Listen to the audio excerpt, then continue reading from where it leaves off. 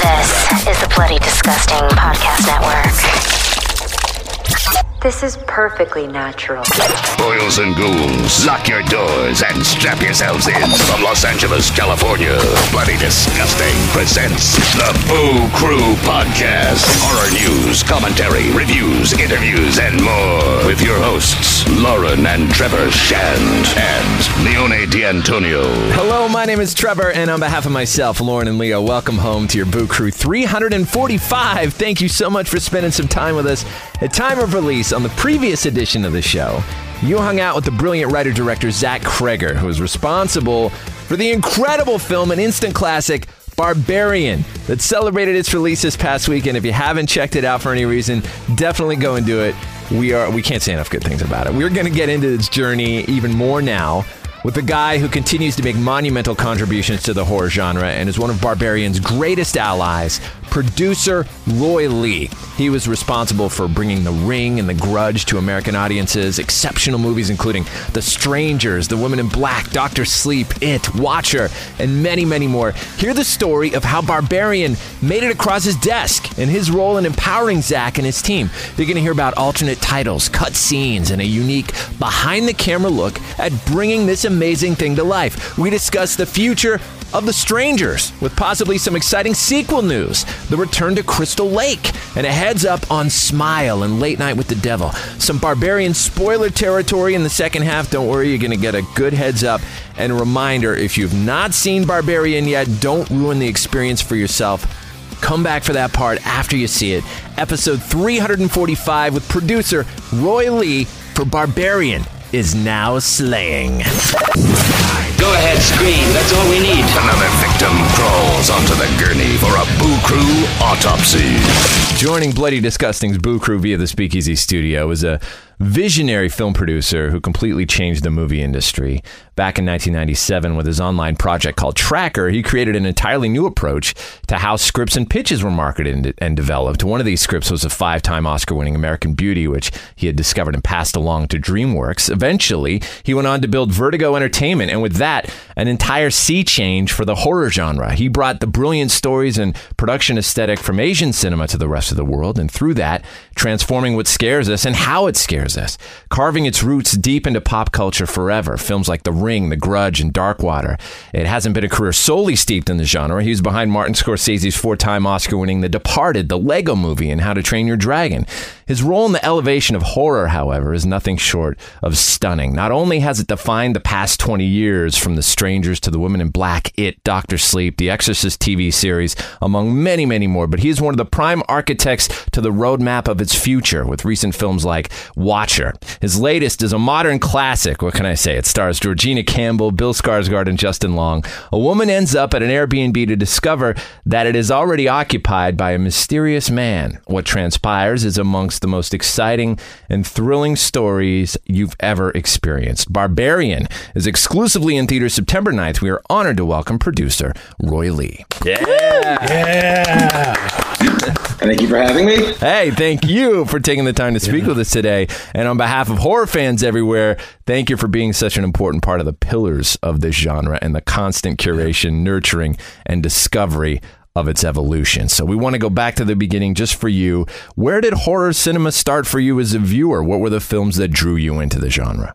Well, when I was growing up, my mother would take me to movies that she thought were religious movies, which was The Exorcist, The Omen, and it's like those were my earliest memories of seeing movies. And so they frightened me then, and like I just got used to just like thinking that the theatrical experience, because I saw those in theaters, and I was terrified, and it was something that I just grew to really enjoy and started watching every horror movie there was when in the time when we were going with VHS cassettes and just going to the local video store and just picking based on the titles, and I just saw everything. Oh my gosh. Now, what is it about those films and the stories of horror that makes it such an exciting genre to operate in?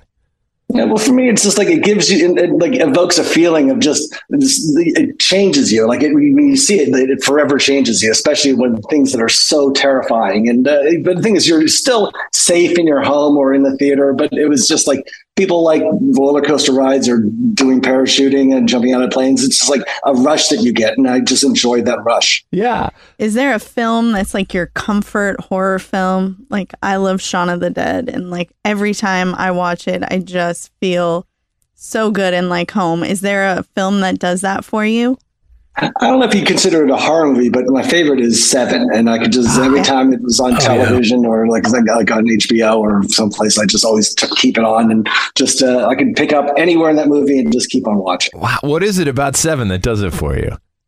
It's also the filmmaking and just the way the storytelling is done, because as you watch it, you realize that it just like defies conventions of like having the characters do different things than you'd expect in a serial killer movie. It's the Kevin Spacey turning himself in when you expect that the cops are trying to catch him. So it's just like, and just like there's like the scares that come out of nowhere, like when the guy's in bed, like they thought he was dead. It had so many moments that I just remember when I first saw it, just loving every moment of it. For those who are curious, how would you define, I guess, your role as a producer, and what are some of the things that you've built into your approach to that role that is unique to you?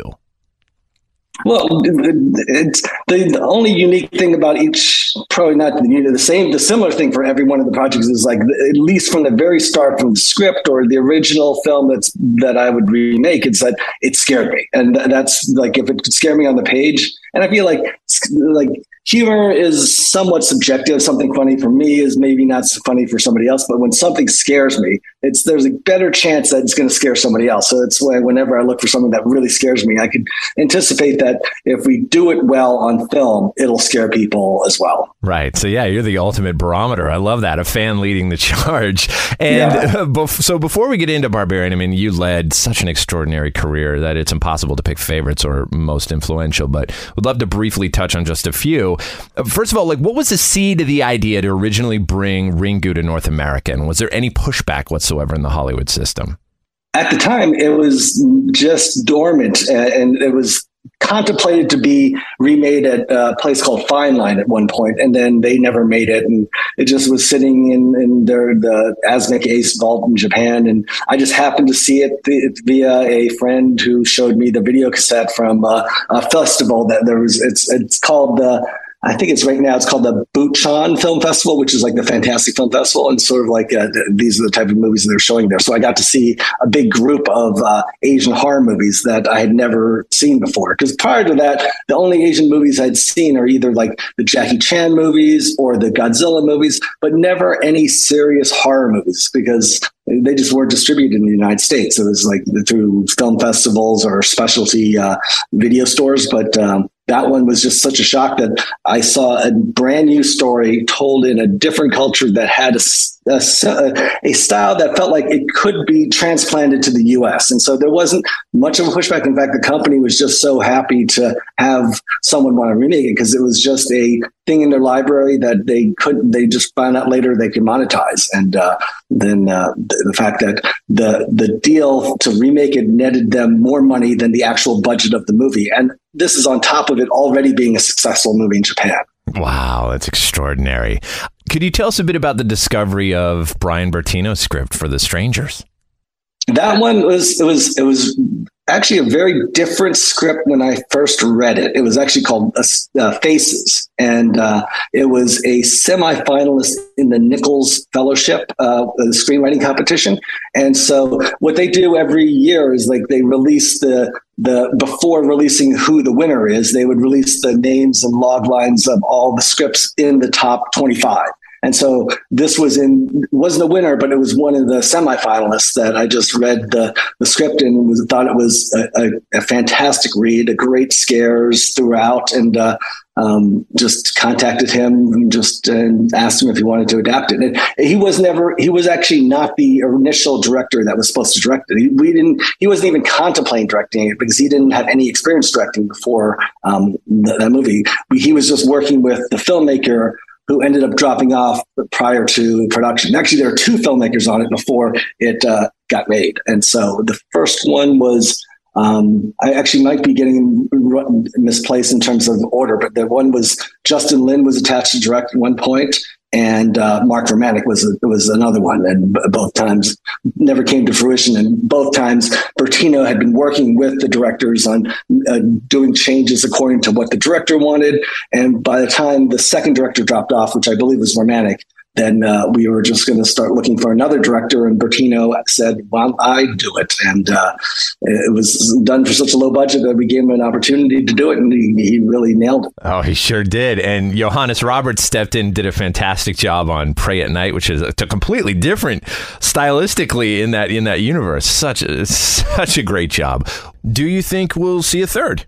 I think which I don't know if I'm supposed to talk about, I think the next 3 are in production next month with someone, another filmmaker that people will know, but I probably can't tell you who that is yet. No problem at all. That's exciting news. And then finally, Mike Flanagan's Dr. Sleep is one arguably the best and most underrated films of the past decade. How excited were you to be a part of such an interesting project steeped in so much cinematic history? It's kind of rare that we see such a love letter to something so baked into pop culture while simultaneously pushing it forward.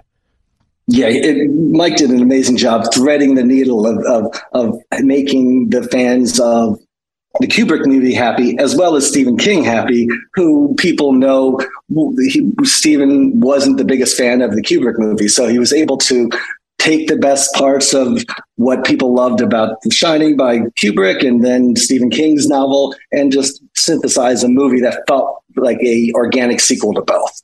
Yeah, when looking to take on a horror movie project, what is it that you look for? Is it sometimes a certain IP close to your heart, or is it original ideas, or is it on something already done in the past? Well, if it's an IP that is like Psycho, for example, it's trying to take it and spin it in a way that it makes people go like, oh, I'd watch that TV show. It's just like putting a new spin that doesn't feel like a total rehash of what's done before. So you won't actually see the events of Psycho until the 5th season, where you see the murder that takes place in the opening scene of Psycho in the final season of Bates Motel. So it's just like taking things. And so for me, it's like the iconic things that I loved in the past. I don't want to just do the exact same thing, but in terms of original things, it basically just takes a great script or just a great idea that is scary on the page and a filmmaker that can execute on it. So it's like the things that are coming up that are just really, because like right now I'm being able to take a lot of risks and different things with horror. So like even with Barbarian, I don't know, did all of you see the movie Barbarian? Yes, sir. Yes, we sure did. Yeah, that one was like, I just love it because it defied conventions. I mean, that's actually the reason why so many different studios passed on it before we ended up getting it made without a studio in place, because everyone told me is like, this script does not work. The audience will not track the story and the characters with it jumping around in time and place and different tones of that you notice, like tonal switches. And that's actually what made me want to make the movie, is because I just don't want to see the same thing that like a formulaic horror movie. I wanted to like do experiments with different ways of telling the story. Yeah, it lit our synapses on fire, I'll tell you.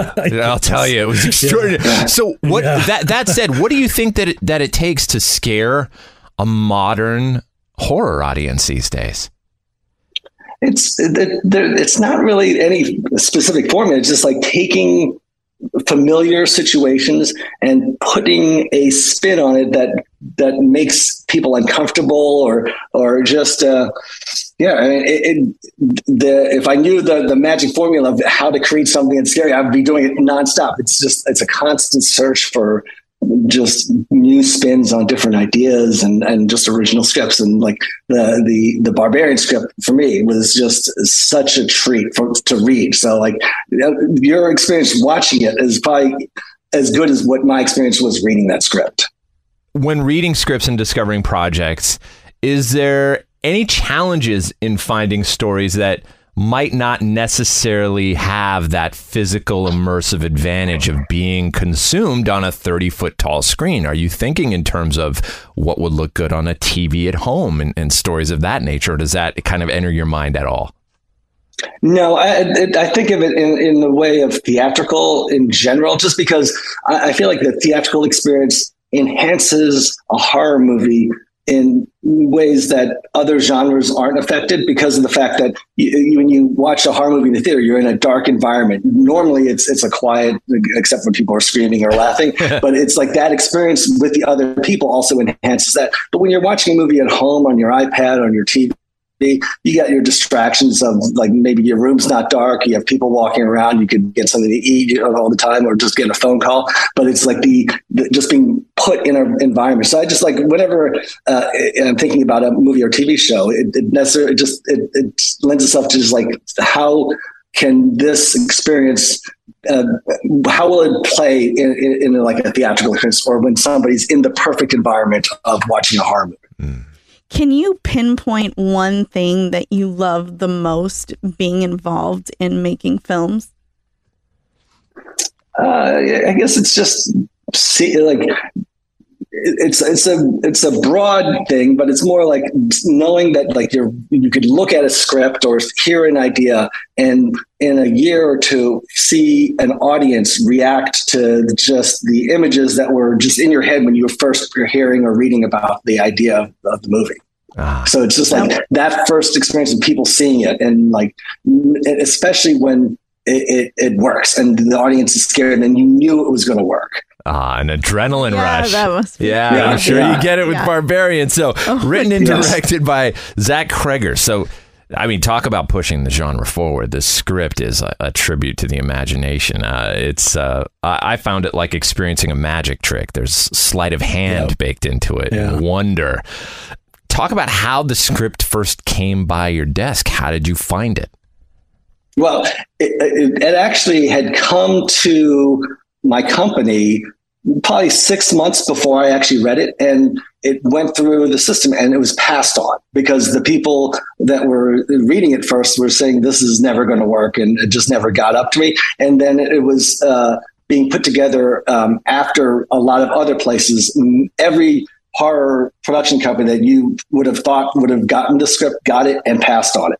And then it went to a company called Boulder Light, which is the other production company that I'm working with on this. They saw the script and were blown away by it. And I had met with JD and Rafi, and they were just talking about the one project they're most excited about. And I just read it, and I was like, holy crap! This is an amazing script. I mean, how did I not see this thing before? And when the agent told me, he's like, oh, went to you and you guys passed. And I was like, I couldn't believe it. And so then, but the thing is, that's the same resistance I got from every studio that we went to go for financing for this movie. And the only place that we didn't take it to was Disney, because you would think Disney would never make this movie.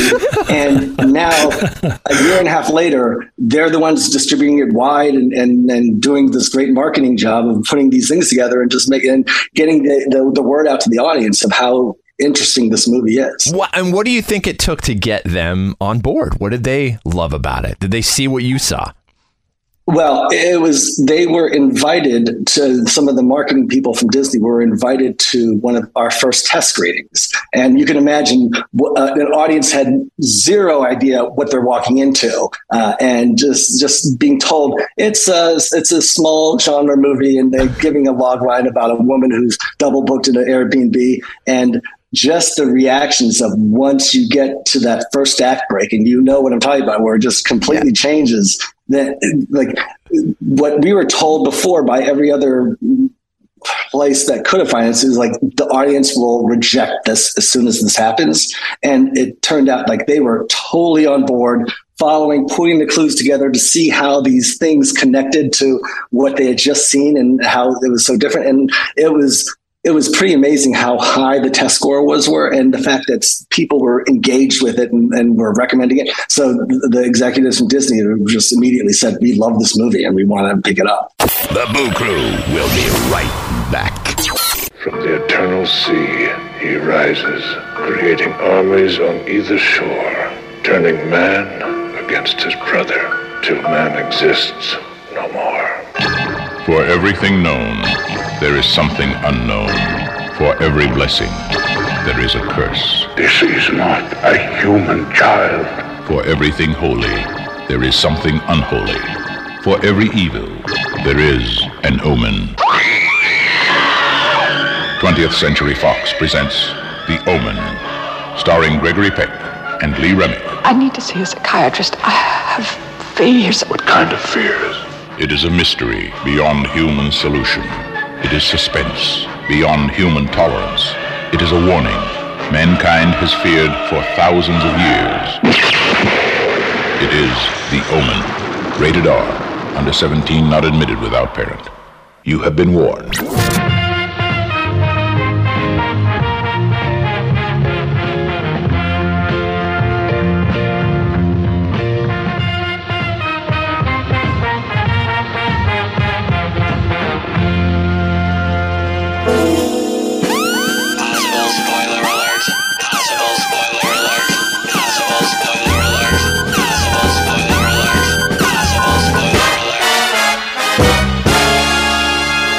Hey, this is Trev just cutting in to say, if you have not seen Barbarian yet, use caution in proceeding. Go check it out before you come back and listen to the rest of this conversation. It'll give you extraordinary insight into what you've just seen. It's super, super fun, but yeah, don't ruin it for yourself. This is a movie to best go in cold. That said, here you go, part 2. Oh, wow. Did the script always stay the same, or did it ever evolve or change? No, I mean, Zach's vision was pretty much exactly what was on the page. And in fact, the whole other sequence in a different time period with an older character, I wanted to cut that. Like, that was my first thing. Is like this, like I understood the Justin Long part, which is like, that's great. But the other one was just a little too much. I didn't even think it was going to work. And then we're just like, he goes, well, if I could fit it within a budget, can I just at least try it? And I was like, sure, you could try it. But I'm pretty sure we're going to end up cutting those scenes. And it ended up staying in the movie. And I don't know how you felt, but like, I was always in the mindset that we were just going to cut that. Wow. Oh, I loved it. Yeah, I loved it. Don't cut it. It's too late now. So now Zach, not only did he write... Oh, actually, there was a couple of scenes that we did cut because it was way too gross. But Zach has kept that so that he will be putting in his own director's cut. But it doesn't take anything from the story. It's just grosser things that I guess Justin Long's Kale is subjected to, not just the feeding that he has to do, but there's even more that he had to take. Oh, that's incredible. I can't wait to see. So what you guys saw was only a scratch of what Zach wanted to put Kale through, the character. Oh, that is amazing. So you said, I mean, not only did he write the thing, but he directed the hell out of it. And he's a guy who's his experience in directing is mostly like TV comedies and things of that nature. And this is a different beast entirely. Was there ever a thought to get anyone else involved as a director? And at the same time, what did he do that made you eventually decide, you know what, there is no one else who could pull this off? It was a bit of a flyer to get him into directing that movie, just because his previous work is all comedy. So a lot of other places that were potentially financing it were just a little bit nervous about that. But hats off to New Regency, which is like the company that just took the risk and let us make it with Zach, and they fully financed it. Oh, and then the other architects of this experience, you've got Zach Cooperstein, who did Nick Pesch's The Eyes of My Mother and Keith Thomas's The Vigil, and he's so great at exploring darkness. Was that kind of the idea behind bringing him on board? Yes, I mean, both those movies were really well executed, and his style of camera work was amazing. So then he also really connected with Zach, and I'm hoping to work with him on other future genre movies. Yeah, this is perhaps the third movie over the last 10 years or so that actually made me feel anxious and made my heart race. So congrats on that. There's a great awkward, creepy chemistry between Bill Skarsgård and Georgina Campbell, who are both brilliant in this. What was it about them that made them perfect for these roles? And did they audition or test together? I guess it was Bill was the first person to sign on to it. And he's the person I wanted from the very first time I read the script, because it was, especially there's a line in there like that talks about, I'm not a monster, or he says that he's not a monster, which is like perfect for the fact that he was Pennywise and this for the previous movie. And so it was always supposed to be for the audience, at least the way Zach wrote it. Like, you don't know whether he was good or bad. And so Bill has this persona that like he could be extremely charming or he could turn it dark. And so I felt like it was the perfect actor to play that role. And then Georgina was just she came in because we had seen her on Black Mirror, and it was something that Zach met with her and felt like she was the right person. Like, there wasn't that much of a plan for Bill to see if there's chemistry between them, because they are supposed to be strangers anyway. So it's like when they're put into that situation, and like they actually met on set whenever it started. So it was like their relationships were going the same way that they were being filmed, in terms of like, as that relationship progressed into the night. That was over the first 10 days. That is so cool. Yeah, that tension is palpable. It is so cool. Where did you shoot that Airbnb? It was all in Sofia, Bulgaria. And, really? And so wow. we shot, and it was the whole neighborhood. It was just a dead end street in somewhere in the suburbs, and that they just rebuilt. Like, they built those houses first decrepit and then destroyed, and then they put it back together for the shots of the times when it was not as run down. The production design of the house itself. So you said, it was in Bulgaria. What are we looking at? The Airbnb, is it one giant practical set? Is it underneath the caves and everything like that? Is it all part of the one building? Is it different sound stages? What was the design and structure of that? Yeah, those were all in a stage where they were built in sections. Like the house was on a stage, like those rooms were on stage, except for whenever you saw it as if they're walking into the house. That was done on location on the street. But most of it was on the stage, and the caves were all built into the stage as like different extensions of it. So it was just all on a flat stage in different pieces. Before we get down there, Justin brings something so extraordinary. He comes with humor, but it's shrouded in the darkest of the dark. What effect do you like that character kind of invokes in this movie, the experience?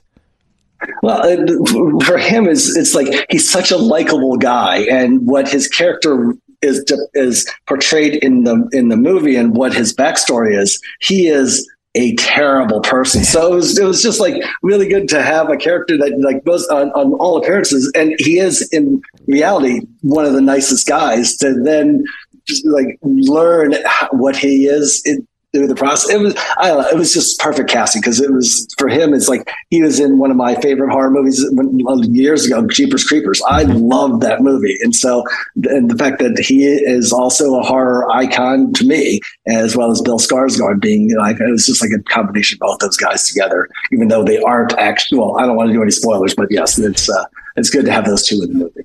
I was curious, was Barbarian always the title? Well, funnily enough, Disney almost had us change the title. I don't know if they would mind me saying it, but it was the plan before we decided. We convinced them to keep it, was to change the title to GTFO, and meaning get the F out. We just thought that would make it feel like a parody movie, like those haunted, like a scary movie, like not scary movie, but like those parody movies that you see on different types of. We just didn't want it to be considered that, which is why Barbarian was just a title that we felt was vague and enough to make people interested in it. And but yeah, it was always Barbarian, except for the little time when Disney wanted to call it GTFO. Interesting. So did you get to spend much time on set at all yourself? Were you visiting there and kind of overseeing everything that was going on? Yeah, I was there for the first week, and it was during the COVID time. So we were trying to keep the production crew as small as possible. And so it was done all under the strict protocols of testing every day, keeping it very limited in the amount of people were on set. Here at the Boo Crew, we love props and costumes. So I was wondering if you got to keep anything from the production. I did not keep anything for production, but I guess I'm trying to think of what there would have been other than the mother, but that was mostly makeup. So like, there wasn't really, I mean, could you think of something that I'd want to keep from that movie? That baby bottle. The baby bottle. Oh, baby bottle. Yeah, that's just a cheap baby bottle from the local shop. I mean, like that was, other than the grimy hairs that were put on top of it. And so, yes, I think that's the point in the script where I knew because that was even before the tonal and different change. Like the fact that bottle came down and just the way it was written, like trying to make Justin drink out of it was amazing. Yeah, it's so good. Do you keep? And then Go ahead. Justin, Georgina, like she really, I was just wondering, like, how are we going to? Is she going to like having to like suckle from a disgusting baby bottle? Like the fact that she did an amazing job shooting it, as well as having to do the next step for Justin, like that. The version you saw was much trimmed down, and so it was something where it was basically from her point of view what she was seeing him do. Oh, well, it's not just a baby bottle from the store anymore. It's a part of horror history that people will be talking about for decades. Yeah, that's right. You've worked on so many iconic horror movies. Have you kept anything from any of the films that you've worked on, or do you tend to not care about those things? I'm a bit of a minimalist, so I don't really keep that many things, and so I don't really have anything. Again, we've heard that some things might have went too far. Were there any other endings that were considered, or is the ending that we see the one that was intact in the original idea? It's pretty much the same, other than a few tweaks here and there. Jordan Peele actually came in and gave him advice on making some editorial changes that were implemented, and so it's. But the gist of it is the same, but just how it was cut together is a little bit different. Yeah. Okay. Big spoiler here, and I'll put a button here too as well, just to very sensitive how this one is released. He has an alarm that says like spoiler. Yeah, I have a huge thing. But just the design of Mama in particular, how was that conceived? Was that something that Zach got to be a part of directly? Did it coincide with the description on his script, or were people brought in to kind of make what Mama looked like to life? That was all Zach. It was like during the prep period of the movie, they would constantly come in and show what they were thinking, and he would give notes on this needs to change, that needs to change. He'll give you a better idea because it was like a piece of clay that he was molding for the first few weeks of production of like what the look was going to be like. What was the first scene that was shot? First scene that was shot was just her coming into the house and meeting, because it was like Bill's shot for the first 10 days. And that's where the opening 25 minutes was shot. That first scene is incredible. It is so like dark in the theater, and you're just instantly scared. Oh, you're instantly brought in. In fact, when we went to the screening, the guy who came in, we had walked right at the beginning, and he said, "It was a dark and stormy night." And he'd walked us to our seats, and this is the best way to experience this movie. My gosh. Leo, you had a question for Roy. Yeah, aside from the Justin Long gore scene that you had mentioned a few minutes ago, were there any scenes that did not get filmed due to time or budget constraints that you wish they had? There was, I think we could have had more time shooting the big set piece ending of her in the process of finalizing what is going to happen with all the characters without giving too much away. But although we are in spoiler territories, when she was thrown off the building and the mother jumping after her, the limited time, because stunt work and action take a little bit more planning, that could have had, if we had a day or two more, we could have planned it out a little bit better. We're going to jump into the future a little bit here as we wrap. Gosh, you have so many projects. So I'm going to address one in particular. Will you be heading to Crystal Lake anytime soon? That one is something that I would love to talk about, but it's something that you may be hearing something by year's end on that front. Perfect. And how about other things that you might be able to talk about? I know we're excited at hearing about Salem's Lot and movies like Boy Kills World. Is there anything in the pike that's closest to fruition at this point?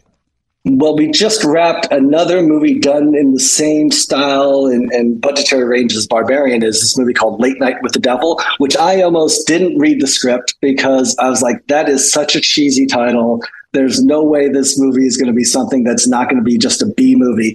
But then I was just told by a person I trust, you have to read the script. And I read it and I was like, man, I am so glad I read the script because it was similar to Barbarian where I was like reading. It's like, oh, there's this is like really unique. So I don't know if you ever remember the show, The Larry Sanders Show. Yeah.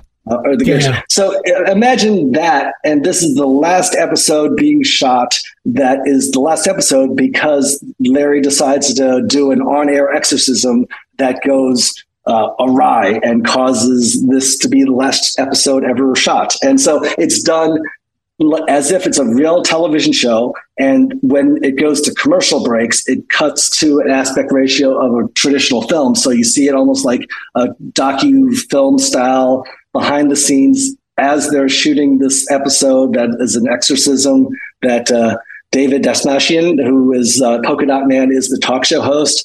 He kills it. Like he should actually, after people see this movie, he could be like the next talk show host that replaces Conan or anyone because he's just so good at it. And but that one I feel like is going to surprise a lot of people when they if we keep the title Late Night with the Devil because it's actually very appropriate for what the story is. Oh, that sounds so good. You got us hook, line, and sinker, man. Any other projects that filmmakers in general that have excited you over the past few years? Is there anybody that you really love and maybe people you'd love to work with?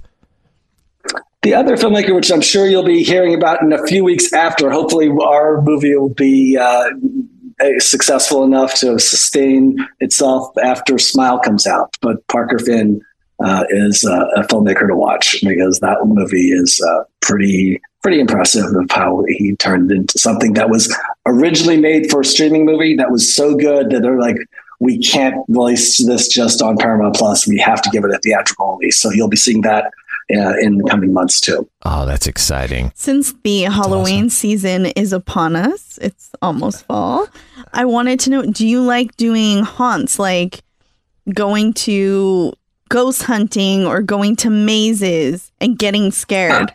Not really. I'm not that into like jump scares where somebody jumps out at you and scares you because that I feel like isn't an earned scare. It's just a jolting scare. So that isn't like whenever you see a movie where it's like a jump out a scare with a loud stinger sound or a cat that jumps out. I don't really appreciate those as much as like the dread you feel when like Georgina finds the second door and looks down and starts to walk down. That's the type of scares that I like, not the jump scares. Yeah, another movie like that is Watcher that you were a part of as well. That's that hits that nail on the head exactly. And congrats on that film as well. And another great I'm glad you like that one. Yes, that was also done in Eastern Europe. That was in Bucharest. So that wrapped just as Barbarian was starting production. Oh, back-to-back hits. I love it, man. Yeah, excellent. Awesome. Well, at this point, we've taken up so much of your time. We'll let you go. But Roy, thank you so much for being such an important part of bringing Barbarian to life and for all the incredible work that you continue to do for the horror genre. It's so exciting, man. We appreciate it so much. You're welcome. I'm glad you enjoyed the movie, and I hope others will learn that they should check this movie out. For sure. We will spread the gospel. Yes. Honestly, it's going to be the most talked about film in decades. So this is very good. Very good stuff. I think that the trailer under promises and the movie over delivers. Yes. There you go. That was the Boo Crew Podcast, episode 345. Special thanks to our guest, Roy Lee. At time of release, Barbarian is in theaters everywhere now. Production tracks for this one provided by the great Power Man 5000. Till next time, this is Trev for myself, Lauren, and Leo saying sweet screams. Thanks for listening to another episode of the Boo Crew Podcast. Haunt the Boo Crew at talesfromthebooCrew.com. Tales from the Boo Crew on Facebook and Instagram. Follow us on Twitter at Tales from the Boo. The Boo Crew is Lauren and Trevor Shand and Leone D'Antonio. The Boo Crew is produced by Lauren Shen, chopped and sliced by Trevor Shen. The Boo Crew is a TSP creation, part of the Bloody Disgusting Podcast Network. Bye. The Bloody Disgusting Podcast Network, home of the Boo Crew. For horror-centric interviews, SCP archives, weekly full-cast storytelling, horror queers, genre commentary from an LGBTQ perspective, and creepy. For disturbing and terrifying creepypastas. Listen free wherever you stream audio and at bloodydisgusting.com/podcasts.